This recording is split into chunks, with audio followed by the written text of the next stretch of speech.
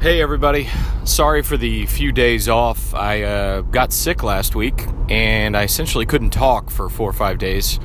My voice was I sounded like I was Peter Brady or Marsha Brady or one of the Bradys who went through puberty on the Brady Bunch, and voice was cracking all the time. And it's almost back to 100%, so here I am, and drop something on you today.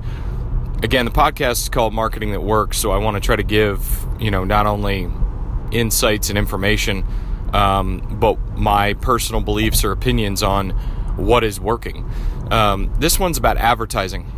I've been talking to a lot of friends and just being involved in a lot of different ad campaigns over the last few years.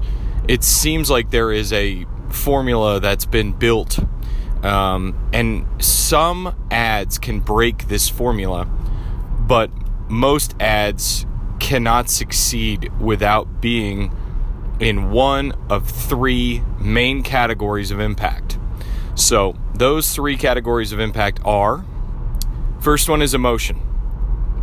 It seems like ads, when you look at advertising these days, is that the other two categories that I'll talk about in just a second, if it's not that, emotion is the one that drives interest, that drives purchase, that drives caring. And when I say emotion, I mean something that tears at your heart, something that speaks to your values, to your beliefs, that stirs something emotionally in you. But the type of emotion that drives you because it is something, as Andy Stanley once said in a speech, something that breaks your heart.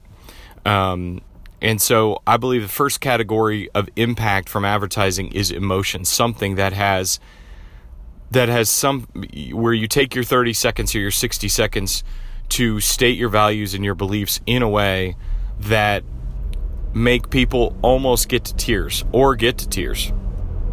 Does it give them goosebumps? Can they feel something within them stirring that moves them to action? The second category, juxtaposed, is humor. And I say that because, I believe that now I've got a third one, but the first one being emotion, the second one being humor. It seems like a lot of advertisements these days work because they're funny and they make people laugh, they make people smile. They are smart and witty, not so smart that you can't understand it, but witty enough that it makes you laugh and it makes you stop for a second to realize what they're doing. I think some of the worst ads that are out there are this sort of general selfish interrupting model. It's all about us and it's all about what we're offering and Sunday and we're the best come, selfish interrupting marketing.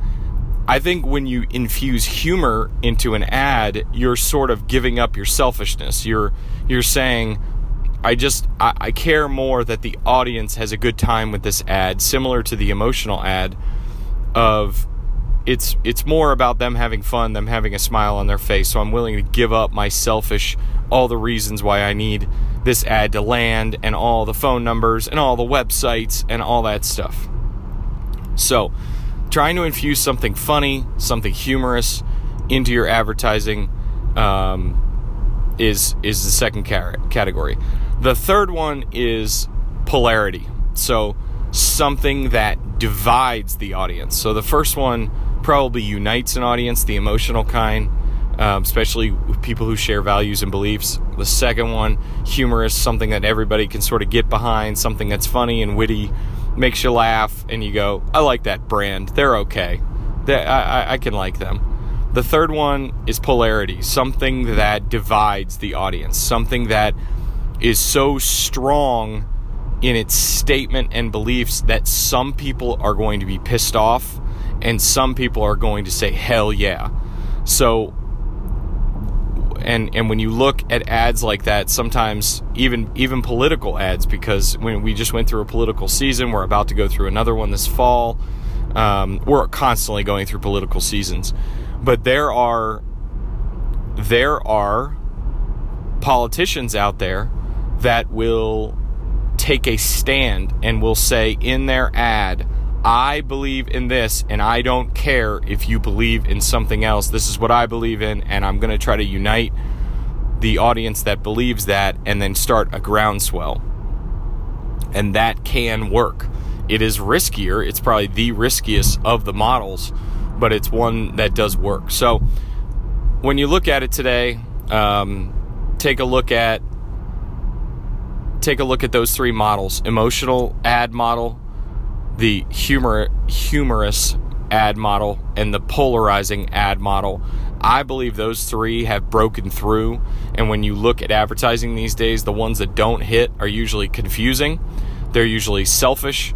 They're interrupting. They're just trying to get your attention, and no one cares. But if you can make them, one, in the emotional model, make them care. Number two, make them laugh.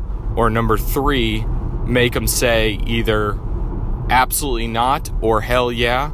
I think you can break through the clutter. So, hope that was valuable for you today. Again, this is I am not a doctor. I am a marketer, but these are my own opinions, and but I hope they're valuable to you. Thanks for listening.